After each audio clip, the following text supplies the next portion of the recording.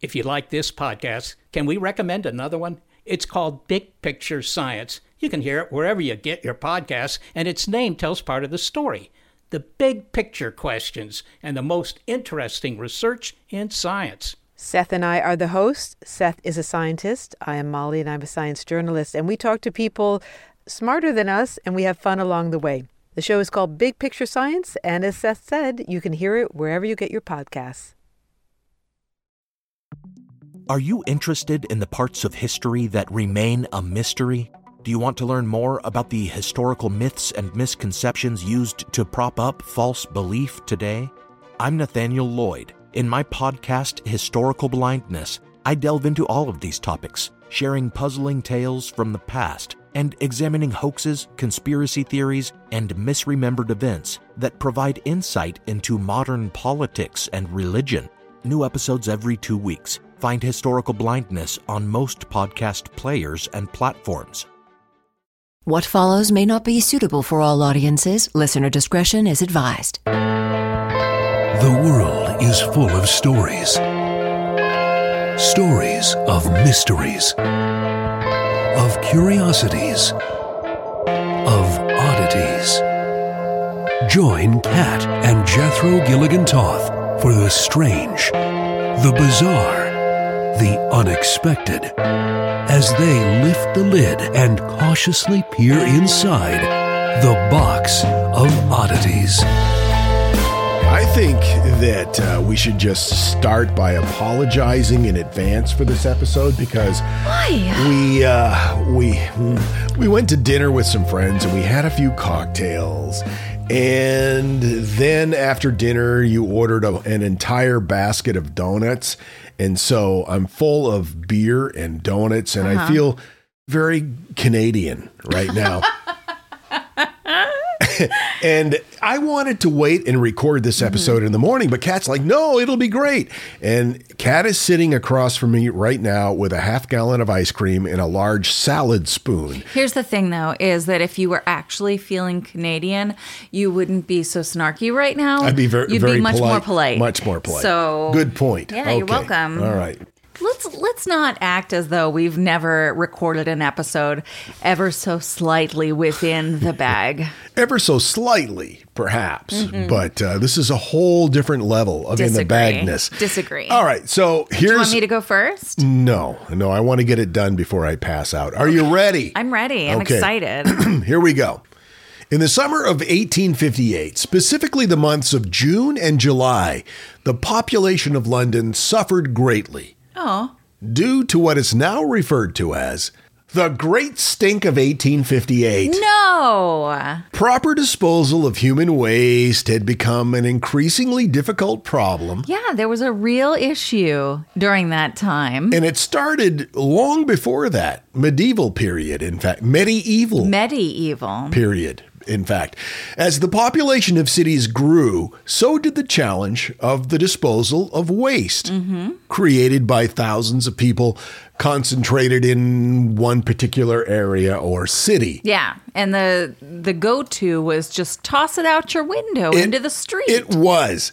And since London is known as one of the largest cities on earth, dating back to Roman times, the biggest problem was in London. And waste treatment was a problem from the very start of civilization. Hygiene wasn't really important in the Middle Ages. And as you said, people would go to the bathroom in their chamber pots or coffee cans or... It was probably coffee cans. Whatever they had at the time. And then they would just empty them out of the windows of their homes. Right. Along with the bathwater. But fingers crossed, not the baby. This led to rivers of human excrement flowing through the ditches of streets in London. And it's interesting that etiquette today, it tells us that when a man and a woman walk along a sidewalk, the man is supposed to walk on the outside. And that dates back to this period. And that's the reason why, because guys would be expected to endure the shit storm. See, here's the thing is I don't think that outside of learning about the waste disposal issues in old cities, I don't think I've ever heard the rule that men are supposed to walk on the outside. Oh, it's common etiquette. I know that when I'm walking my dog, I walk on the outside so that if there's a car coming too close, then I will get struck before the dog does. It's the same principle, Oh, okay. Only with poop. Of course, London wasn't the only place that suffered from rivers of poo in the streets. In fact, if you visit Liberty Square at Disney World, you'll notice along the streets there are areas of brown paving stones that look like a stream. They kind of wave in and out. The brown walkway. Right. This is a reference to the streams of human shit that flowed in the streets of colonial America. I know that Disney is not for everyone, but there are a lot of fun details, and the river of poop is one of them. Yes. Along with just emptying their shit pots out the windows of upstairs apartments in the morning, some of the fancier dwellers had toilet rooms or privies during these times. Unfortunately, the pipe would just end mid-air. Oh, that's right. Yes, yes. We've talked about that. Like in the castles, they had those outward pipes that kind of just stopped. Yeah, and so stopped. it would just be piles of poo, or they would dig giant holes. Only the fancy people had holes. Had giant holes. Yeah. The pipe would just end midair, and as you were pooping, the poop would just fall on the ground or perhaps a neighbor's roof. See, the thing is, like, I never want anyone to know when I'm going. Sure. And in that situation, everyone would know. Well, and your neighbors would get to know, like, whose poop was whose. And they would be like, oh, well, that's a loose one. Yeah. That must be JG's. It landed on my gazebo. Oh, my God. This is so gross. And that's clearly a violation of the Homeowners Association. Right. No parking your pickup truck in the front yard and no pooping on the gazebo. In those days, there was a very unique vocation. In London, the title was night soil collector. This was a job that only the lowest people of society were willing to do. In the evening, people would, they would fill up their chamber pots. And then in the morning, the night soil collector would come around with his poop cart. Bring out your poop. And then they would empty the chamber pots into the poop cart. Isn't night soil an eloquent way to refer to pots of shit? It is. Now, here's something kind of like a boo effect. Yeah? I didn't know this until I was researching it. Interestingly, night soil collectors were also known as gold finders. Not so much because they sifted through poop for gold, but they believed that emptying the chamber pots of local nobles gave them first dibs on any gold jewelry that may have fallen into the castle privies. Oh, I see. Well, that must have been an incentive. There probably weren't a lot of incentives for someone to perform this particular occupation. It was like a poop coupon, a poupon, if you will. So at least people stopped dumping their shit in the streets. However, where did the night soil collector dispose of his carts full of human waste? Well, much of it was used to fertilize farmland. Gross. I know, but that's what they did. But that didn't even begin to put a dent in the sheer volume of collected waste. So the next best thing was to dump it in the river. Or a stream. Sure. Or a stream that led to a river. Probably the River Thames. The River Thames in London became everyone's go-to sewer source. Since the 1600s and even before, Londoners had been dumping human waste in the river. Oh, jeez.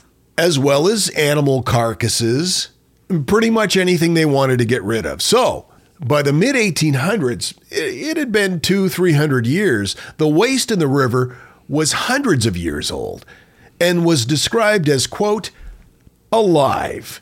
Alive? That's what contemporary papers referred to it as. Everything came to a head in the summer of 1858. It was excessively hot that summer in London, and it said that the heat literally boiled up the filth from the river. Oh, jeez. It became so bad that you couldn't even walk by the river without becoming physically ill. Many people just passed out. No. The Thames at the time was described as, quote, an oozing fluid composed of human excrement, industrial waste, animal carcasses, rubbish, dead fish, muck, and who knows what else. And this continued to be like a good idea. Let's continue adding to this situation. It seems like at some point you'd go like, oh, this isn't working out great. Yeah, well, it took them, 250, 300 years. And it wasn't until the summer of 1858 that the problem became so pronounced. The Chancellor of the Exchequer, Benjamin Disraeli, famously said, quote, "The noble river, so long the pride and joy of Englishmen, which has hitherto been associated with the noblest feats of our commerce and the most beautiful passages of our poetry, has become a stagnant pool reeking with ineffable and intolerable horrors. The public health is at stake. Almost all living things that existed in the waters of the Thames have disappeared or been completely destroyed.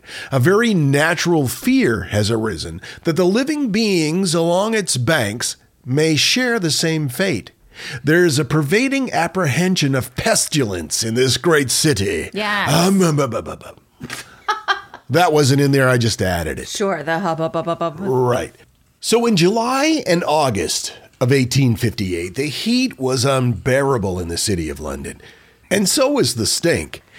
And it was the stink that got people's attention. Not so much the fact that for 250, 300 years, people had been dumping, shit in their rivers. And I'm sorry, real quick, where were they getting their drinking water from?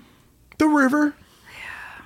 Many people decided something needed to be done, but there were many major health issues long before the Great Stink of 1858 that should have alerted them to the issue, namely cholera outbreaks. Right. The first London cholera outbreak happened in 1832. It claimed about 20,000 lives across Britain, 6,500 in London alone. In 1848, the second cholera outbreak occurred, and it claimed twice as many victims as the previous outbreak. Louise. Yeah, it was ramping up. And then there was the third cholera outbreak. That was in 1853. Through 1854. People suffered all over Britain, but London suffered the most. Nearly 11,000 people died in London alone. Whew. And of course, this was due largely to the poor sanitation and living conditions and the extreme foulness of the Thames River. See, I think about sometimes the standards that I have for certain things. You don't even like having to drive somebody else's car. No. Let alone drink someone else's poop water. At this time, the most impoverished people lived closest to the river. Of course they did. The poor people need to live closest to the poop. And they needed help badly. In fact, they wrote to the London Times newspaper pleading for help. Quote, "We live in muck and filth. We ain't got no privies, no dustbins, no water supplies, no drain or sewer in the whole place. If cholera comes, God help us." Even though London was bearing the brunt of the problem because of the extremely poor condition of the Thames, people all over Britain were aware of the issue, and many had similar problems. Glasgow, for example, was called possibly the filthiest and unhealthiest of all British towns. And at the time, because of the sewage and waste disposal problems, it was predicted, check this out, that 50% of all children would die before the age of 5. Wow. That's serious. You've heard of Michael Faraday, English chemist and physicist. He proposed a complete reformation of the toxic river. And so he could better demonstrate the urgency of the situation, he took a boat ride across the oozing body of filth. Can you even boat across that? Because I imagine it's chunky. It is, especially when you factor in the dead carcasses. Oh, stop with the carcasses. He then wrote a letter to the government describing what he saw. He said, the Thames was, quote, an opaque, pale, brown fluid, and it was nothing more than a real sewer. Public pressure was increasing on the government, and at this point, the unbearable rotting stench had reached the Palace of Westminster. And so now the royal family was starting to smell bad things, and Parliament leapt into action. Oh, see, once they had been affected. Right. Right. 250 years later. Right. Now keep this in mind. This had been an issue for hundreds of years. But when Parliament finally decided to act, it took just 18 days to create, sign, and pass into law a bill that would completely refurbish the affected regions of the river, which was pretty much most of the river, or all of the river. So after hundreds of years of improper waste disposal, London was about to receive a modern sewage system. What was the plan? Well, it was designed by an English civil engineer named... Kevin? No, Sir Joseph Bazalgette. Huh. And this was no small proposal. This new sewage system that he designed for London would stretch over 1,100 miles, or about 1,800 kilometers. It included pipes above and below the streets and the creation of 2 embankments. The 2 embankments were regarded at the time as a major feat of civil engineering. That allowed them to reclaim the marshy, polluted areas on the sides of the Thames, as well as create drainage for the sewer systems. The creation just of those 2 embankments alone cost an estimated £1.71 million at the time. What? Making it the most costly civil engineering project in the history of London. That didn't include the building of the sewer pipe system. That took several more years. But when it was done, it was considered a marvel. It was built in such a way 150 years ago that even to this day it's being used, and it's still pretty effective. Oh, wow. I didn't know that. Once the sewer and waste disposal system was completed, it only took a few years for the Thames River to clean itself. It healed itself. It's now considered to be one of the cleanest rivers in the world. It's the home of about 125 different species of fish and 400 species of invertebrates. But even so, it's still not considered completely swimmable. In fact, if you go in there, you might get what locals call Thames tummy. What the hell does that mean? You get nauseous and you throw up, and it's accompanied with a high fever, but you don't necessarily. It's like cholera light. Oh my gosh. It's been 150 years. The next time I don't feel well, I'm going to be like, I got the Thames tummy. And because they're still using this 150-year-old sewer system, the Thames still does receive raw sewage. No. From time to time. Stop it. It's routinely pumped out into the river during heavy rains. The reason is because when they designed the system, it was designed to mix sewage and rainwater. And when there's a heavy storm, the sewage system becomes overrun with stormwater. Like there's overflow. Right. Then the overflow is pumped into the river through 57 existing sewer overflow pipes. So even though much progress has been made, it's still estimated. It's 2022, guys. It's still estimated that around 39 million tons of mixed sewage, wastewater, and rainwater is pumped into the river every year. No, not cool. The good news is help's on the way. Currently, a 16-mile super sewer is under construction. Ooh, that sounds fun. It's got a fancy name, too. It's called the Thames Tideway Tunnel. It's being constructed at 24 different sites that run from West London all the way through Beckton, which is just past the Thames River. That's amazing. It's a highly modern sewer design, and it's expected to solve the remaining waste disposal problems. The sewer project is a lot more expensive than the one that was built 150 years ago. That was like £1.71 million. Today, this project is about £6 billion. What? Which is $6.78 billion US dollars. And the date of completion is 2024. Wow. And even though this will once again greatly improve the quality of the water in the Thames, it will never return to its natural pristine condition. But at the very least, London will never have to relive conditions similar to the ones of the Great Stink of 1858. Wow. Congratulations, you guys. My source material was the London Times, Ancient Origins, Wikipedia, and Fancy Papers IPA. I think that you did great. Glad I went first. And now, that thing in the middle.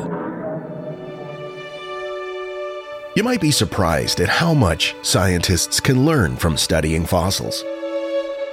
For example, in 2015, scientists were studying the 33.9 million-year-old fossil of a bat that was so incredibly detailed that the shape of melanin, a type of pigment, was perfectly preserved. Based on the shape of the melanin fossil, they were able to determine that this bat that lived millions and millions of years ago was reddish-brown in color. When all the other podcasts get together at a dinner party, we're the podcast that sits with our legs crossed by the fireplace and listens politely. This is the Box of Oddities. When Johann Rall received the letter on Christmas Day 1776, he put it away to read later. Maybe he thought it was a season's greeting and wanted to save it for the fireside. But what it actually was a warning, delivered to the Hessian colonel, letting him know that General George Washington was crossing the Delaware and would soon attack his forces. The next day, when Rall lost the Battle of Trenton and died from 2 colonial Boxing Day musket balls, the letter was found, unopened, in his vest pocket. As someone with 15,000 unread emails in his inbox, I feel like there's a lesson there.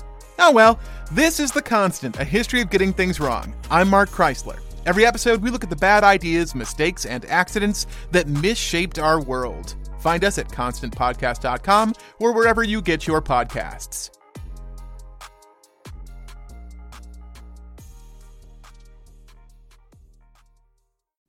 Hello everyone, Takuya here. And I'm Gabby. And we are the hosts of History of Everything, a podcast which you can probably guess by the name is, well, I mean, it's about everything. Do you want to know why people thought potatoes were evil and would give you syphilis? Are you curious about all the stories of the terrible and stupid ways that people have kicked the bucket over the years? Do you want to hear tales about all of the different badasses of history and the lives that they had brought to life? Well, if so, then look no further. History of Everything is just the right podcast for you. It's available on Spotify, Pandora, and anywhere else that you get your podcast from. Join us for some fun and just see how weird and wacky history can be. Support for the Box of Oddities is provided in part by listeners like you on Patreon. You can support us too. Go to patreon.com/Box of Oddities. Thank you. The Box of Oddities with Kat and Jethro Gilligan Toth. We got a message from Claire on Facebook, and I just have to share it. Is it about how we should never drink a lot of beer and eat donuts before we record an episode? Shush. OMG, Claire writes, currently catching up on episodes. Just listened to Box 223. The beginning started with JG reading about a nonverbal child saying, "Got for me," to his mom. Oh, I remember that. I was in tears. It also reminded me of a little student I had. I'm a preschool teacher and I work with toddlers. They're 16 to 24 months old. One of my students was nonverbal. At his age, he should have been saying mama, daddy, bye-bye, etc. Any hoozle, he was not saying anything. One day, I was singing a song during circle time. He walked up to me, pointed at me, and said, "No." I laughed and cried at the same time. I'm with you, kid. I'm definitely not a great singer, but I didn't think I was that bad. That's hilarious. Thanks so much, Claire. So I'm hoping you have a story for me because... You're all done with the talk. I'm done with the talk times. Okay. Do it, girl. I believe in you. Wish me luck. Okay. All right. So Evelyn on TikTok sent me a message and said, this should absolutely be a topic. And I was like, yes, absolutely. I'm on board. So I read about it. I was excited and we started recording. You might have recall that we started recording. It happened just a little while ago. Sure. I you remember. Were here. Yeah, right. So then while we were recording this episode, a message came in from Ashley requesting that same topic. Oh my God. It's like I had my own boo effect. In real life. Anyway, thank you, Ashley. Thank you, Evelyn. Today we're talking about the Well of Hell. Wow. Now let's go to Yemen in the Al-Mahara province. Other than the fact that Yemen is in the midst of a civil war, I really don't know that much about Yemen. I remember there was that episode of Friends where Chandler said he was going to Yemen, but I mean, really, I don't know that much about Yemen. All I know is that there was a fundraiser. Yeah, it was called Yemenaid. Do you remember that? Oh, that was a dream I had. Go ahead. So in the Al-Mahara province, in the desert, there's nothing going on for some time until there's a hole. And this hole is about 98 feet in diameter. It's got an eerily circular entrance, and it's very deep. What is, I've never heard anything described as eerily circular. It was so circular that it was eerie? Yeah, because it's a natural hole. Oh, okay. All right. But it's circular. It's a hole. It's a perfectly circular hole. Ah, a perfect circle. Great band. Anyway, over the centuries, stories have circulated about dark supernatural figures known as jinns living in the well. Many residents nearby remain very uneasy visiting the area of the well. Locals believe it to be a prison of dark spirits sheltered by unbearable odors that come from its entrails. Sounds like the streets of London in the mid-1800s. It kind of does. Many are even reticent to discuss it at all for fear of ill fortune just from talking about this chasm, which legend has it is a threat to humankind. Superstition says that, like a black hole, objects near this well can be sucked toward it, become lost forever to the malignant spirits that reside within. Also, people claim that they've heard voices or screaming coming from the well of hell. Others claim that the gaping hole is a supervolcano capable of destroying the whole earth. Well, that's a bummer. I have a beer and some donuts to finish. So it's hard to tell exactly how or when sinkholes form, according to Philip Van Benen, a sinkhole expert at the University of South Florida, which I think is an amazing job title, sinkhole expert. Unless it occurs when people live at the site and record the event, then it's almost impossible. The naturally occurring sinkhole is likely millions of years old, according to the French press agency, and the mysteries surrounding it have been around for centuries. Until recently, it was unknown even how deep the WOH, which I'm referring to it now as the woe. The woe hole. Did you just say the woe hole? Yeah, make your own joke there. Okay. Insert your own snappy comeback. So there's little oxygen and no ventilation, according to Salah Babher, who's the Director General of Mahara's Geological Survey and Mineral Resources Authority. Babher says, "We've gone to visit the area and entered the well, reaching more than 50 to 60 meters into it. We've noticed strange things inside. We also smelled something strange. It's a mysterious situation." Amateur cave explorers have entered the sinkhole as well, but until now, nobody was known to have made it all the way to the bottom. Even sunlight doesn't extend far into the structure, and little can be seen from the edge. But now we know the woe is about 667 feet deep. Now that goes down a bit. Or 112 meters. It's been explored by the Oman Cave Exploration Team, who reached the bottom September 15, 2021. Wow. So up until last year, nobody had reached the bottom of this hole. What did they find? 10 explorers from the Omani Caves Exploration Team explored the well using a pulley system that lowered 8 of the members to the bottom, while the remaining 2 stayed on top, which I would think was outrageous that 8 of them got to go down. And if I was one of the 2 stuck on top, I would be like, yeah, this is the same thing I saw yesterday when we were here, not in the well. It seems like maybe it should have been the other way around. 2 go down, 8 stay on top, just to make sure that they get back up. I disagree. I think everyone goes down. No safety precautions whatsoever. Pish, let's go. The goal of the expedition was to make the first documented study of the sinkhole. Geologist and caver Mohammed Al-Kindi was the first to make the descent. Al-Kindi had made 2 unsuccessful attempts at the drop before. As soon as I went down, he said, the first 30 meters, I could see details of the cave, its formations. I would be able to see if there were wild animals or crocodiles specifically, he adds with a laugh. Apparently, a few of the locals had warned him that there were crocodiles that lived in the well. Okay. While the opening at the top of the sinkhole is about, as I said, 98 feet across, the cave widens to 380 feet at its base. Al-Kindi says it was a very happy moment, just going down, enjoying the scene, taking in the views of the cave.